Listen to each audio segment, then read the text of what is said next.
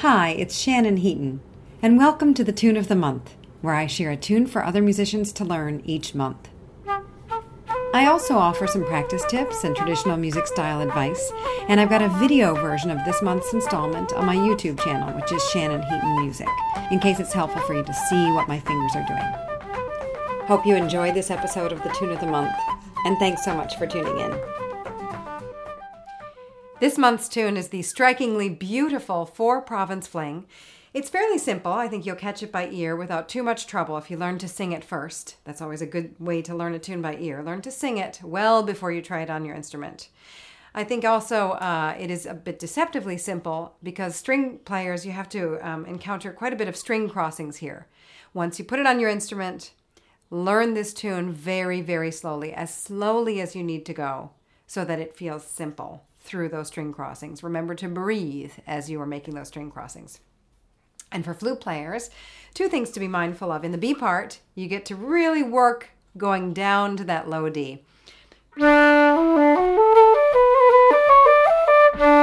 So going down to the D from the middle register.